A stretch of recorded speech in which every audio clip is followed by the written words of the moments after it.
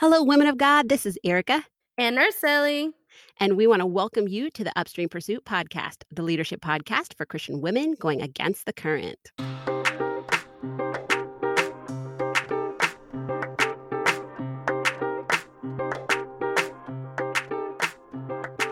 Welcome back, Pursuers. We're really excited because we have Christy Beck with us again. You may remember Christy from our last episode in which we talked about some of her advocacy efforts around local school boards and things like that. And so if you have a chance, please listen back to that. But there was a part of the conversation that we didn't really get to flesh out in our previous episode, so we wanted to talk to you a little bit about it.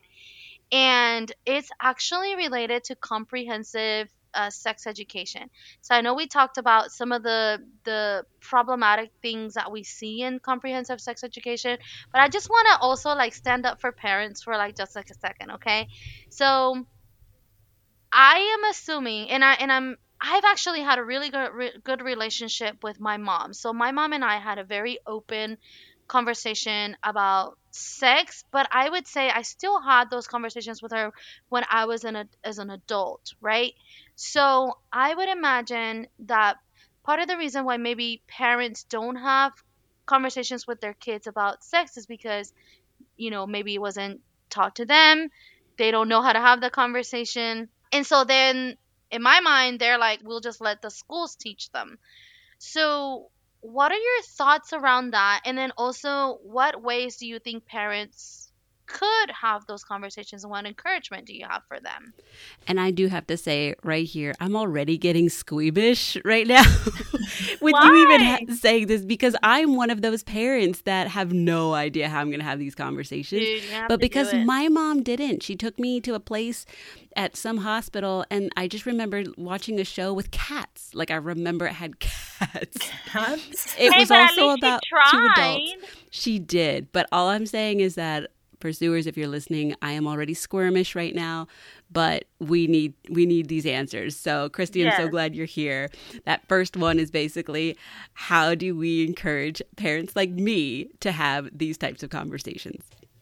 Okay, well, keep in mind that it is gradual as the child gets older and older. So, with my own kiddos, I use the proper terms for everything. We didn't call it funny little names. We called your body part what it's called, biologically called. We use the proper terms for everything. We tried not to make anything funny or silly or a game. And as Christians, you need to remember God's design for sex. God designed our bodies. He designed us just the way we are, and there is a plan and a purpose for every part of our body. It's designed with a purpose. So remember, when they're little, you'll ease into the conversations. And so many times children will ask questions. They're curious, they're naturally curious, and so they're going to ask questions. And you, as the parent, need to discern how much information are they really seeking and how much you should leave out for now. So all along the way, you're planting seeds. So then by the time you get to what we would say like the birds and the bees conversation, the bigger conversations, you've already laid the groundwork over all these years of using proper terminology. And so it happens gradually. Now, I can say the first conversations that got a little bit serious with both of my kids, my daughter especially, she'd put the blanket over her head. And I said, I know this is hard for you to hear, but that's okay. You can have your blanket over your head because I'm always going to tell you the truth. And I want you to be informed. And I tell you the truth about the way things work. But I always try to tie it back to God's design, God's plan. It's beautiful. It's wonderful. And when we follow that order, that design, it is a beautiful, wonderful thing. So that's how I would encourage parents to start. Got it. So I needed you 2 years ago. I've already failed, and I already have some names that aren't necessarily, because I have some cute, what did you call them, Christy? Cute names? Little nicknames for body parts. Yeah. Because again, I'm telling you, I'm already squirmish here. But what I'm hearing you say is that there are phases. It's not a one video. All right, we're done. Good, you know it. Right. Let me know if you have questions later. There's different phases to introducing concepts about this. And keep in mind, would you rather your child hear the words from the world or from your mouth? Yeah. I love the fact that you said, and I'm always going to tell you the truth. So they see you as the truth source. That is so I good. love that. And guess what? I'm the expert in sex. I had them. Yeah. So we need to be seen as the experts too. I know that sounds crazy, but why would they go to their friends and talk about these things when we have the truth, we have the information, we have the knowledge, and we want to give that to our children, you know? And just legally, one of the reasons that parents are encouraged to also share the potty parts is because if for some reason, God forbid, something happens, there's any sexual inappropriate behavior inappropriate with your child. behavior. Right. Yeah, and there's your child has to appear in court for some reason. It is encouraged that they know exactly what parts were touched, or and things like that. That way, there's no ambiguity about what that sounds like, and the kid can actually say what it is. I'm like really struggling with this. I don't know why. I'm usually pretty open about this stuff. It's just because the thought of it just like makes me But I also kind of see the heart in what you just said when it comes to even the sex education in school. It may not necessarily be that it's not appropriate for the school to share it, is that it needs to also be age appropriate, number one. And then secondly, the parents need to have the autonomy to say, I don't want my child to participate in that conversation because that's something that I need to speak with them about.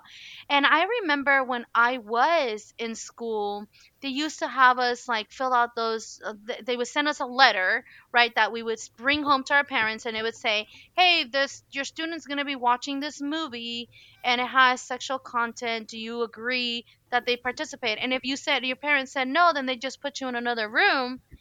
And I'm not sure, do you know if they're still doing those kinds of things, like sending information like that to parents? I know that they're sending opt-in, opt-out letters home. There's a lot of pressure for them to opt in, because if you opt out, you might go sit in the principal's office. I remember when I was in school, there was this one student who was always taken away, and we're like, oh, he has to take it. He didn't get to watch this. Yep. And so there was some of that with your peers. Because his parents are so weird. 100%. That's what we thought. Like, that is what all the kids had thought. So there's that peer pressure coming too. And if you get enough, if you as a parent tell and talk to the other parents in the kids' classroom, get enough of those parents and kids all together, get them all out together, so they're not alone. And I would even say then I think there's another aspect of another teaching of the kids, because I do think that we have to do better at like encouraging our kids to count that cost. Like, it is okay if your peers are doing this and your parents decide as a family that you're not doing that. You have to. You actually have to raise up your children and say, if there's something in school that makes you feel funny inside, that it doesn't sit well with you, that it just makes your stomach like, oh, I don't want to talk about this. We need to validate those children's feelings and say what you are feeling. Well, first of all, as Christians, I'd say that's the Holy Spirit working in them, that there is something off. And we need to tell them, if you feel that in class, they need to raise their hand and tell their teacher, I don't feel good about this. I don't want to discuss this, or I don't feel right about this. Can I do something else? We need to empower them to listen to those feelings and to say it's okay to do something different, and then be sure to tell the parent as soon as possible about those feelings. Yeah, great point. Can I interject something here too? I just wanted to, the reason why it's so important that parents start the conversation early. The statistics show that the first time children see porn, because you know how much online stuff there is, the first time they're exposed to porn is around age 8. Yeah. In my home, it was age 10. And I Mm. have an IT husband who has our computers locked down. And children don't have to search out porn anymore. It will find them. Mm. It knows where they're playing games. It knows what websites they go to. And clickbait is real. And my son saw it at age 10.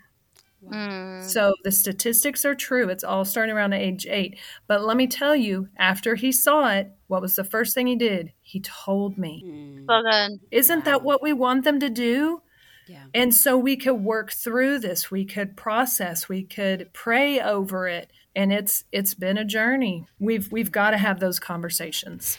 Can I just ask real quick, what did that conversation, just the initial response, look like? Because and I'm sure others are dying to know, like, how do you do that? Like, just take us through a quick run through of what key points did you? I mean, I know you said you pray, but like that first part, like, okay, is it first? Thank you for telling me. Like, how do you initially respond? That first response when your child tells you that.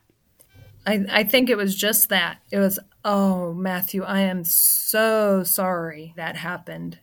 Thank you for telling me. Thank you so much for trusting me with this.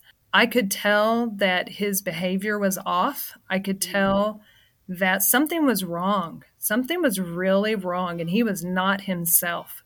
And so at first, he didn't want to say it. And I kept saying, is everything okay? Is there anything you want to talk about? I've just noticed you've been really short with your sister. You're angry. And then he shared, and I just said, oh, Matthew, that I am so sorry that you witnessed that. And we talked about it. I was like, that was not of God, was it? That was somebody's body who is an image bearer of God.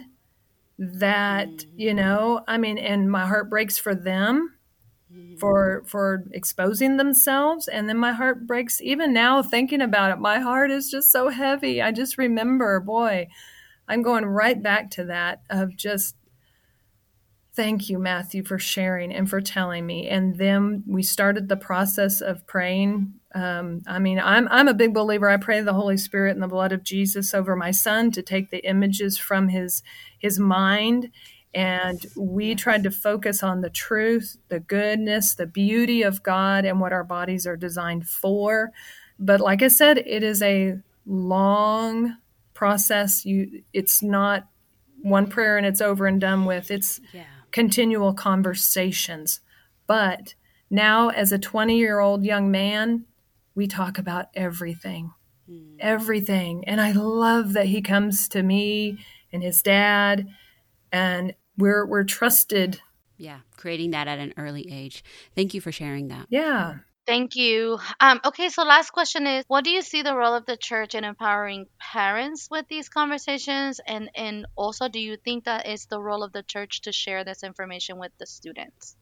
I absolutely think the church should get involved. I absolutely, through the youth groups and the children's groups, through children's ministers, we absolutely need to partner with parents and have maybe workshops, equipping workshops, giving them resources. There's so many good Christian publishers out there with books on how to talk to your kids about sex and their bodies and all of those kinds of things. We need to equip our parents, and I think the church absolutely needs to step into that role and lead the way. Show them that as Christians, I mean, again, it's God's design. Why wouldn't we talk about it? This is the way God designed our bodies. He said he created a male and female, be fruitful and multiply. So we need to bring a biblical view back to sex, and the church should absolutely lead the way. Chrissy, I have a question about marriage. When you're having a conversation with your kids about sex, do you also talk about marriage? Or do you are these two separate conversations? Or are they interconnected? Good question. That we actually did them interconnected. We always talked about what was God's design. God's original intent was for man and woman to be together in marriage, And in marriage is when babies happen. Now, both of my kids, I've told them, it is your choice, and you have to make the decision for yourself when you're going to have sex. Mm. I would hope and pray that you would want to wait till you got married, because that is a special, special gift that you can only give away for the first time one time, you know? Mm. So we talk about how special and God's designed it that way. Now, I've also said, but if you choose to have sex and a baby results or things result from it, we will be there for you. Hmm. We will come alongside you, because we have been open with you all these years. We're going to continue to still be open and have conversations and work through whatever you decide, whatever consequences may come. We're there for you. That's good. Thank you for sharing that. All right. Well, thank you so much for your time, Christy. Thank you for sharing your insight and your wisdom. Pursuers, we hope that this information has been awesome and informational. As always, we hope you have a wonderful week, and let's stand for truth, pursuers.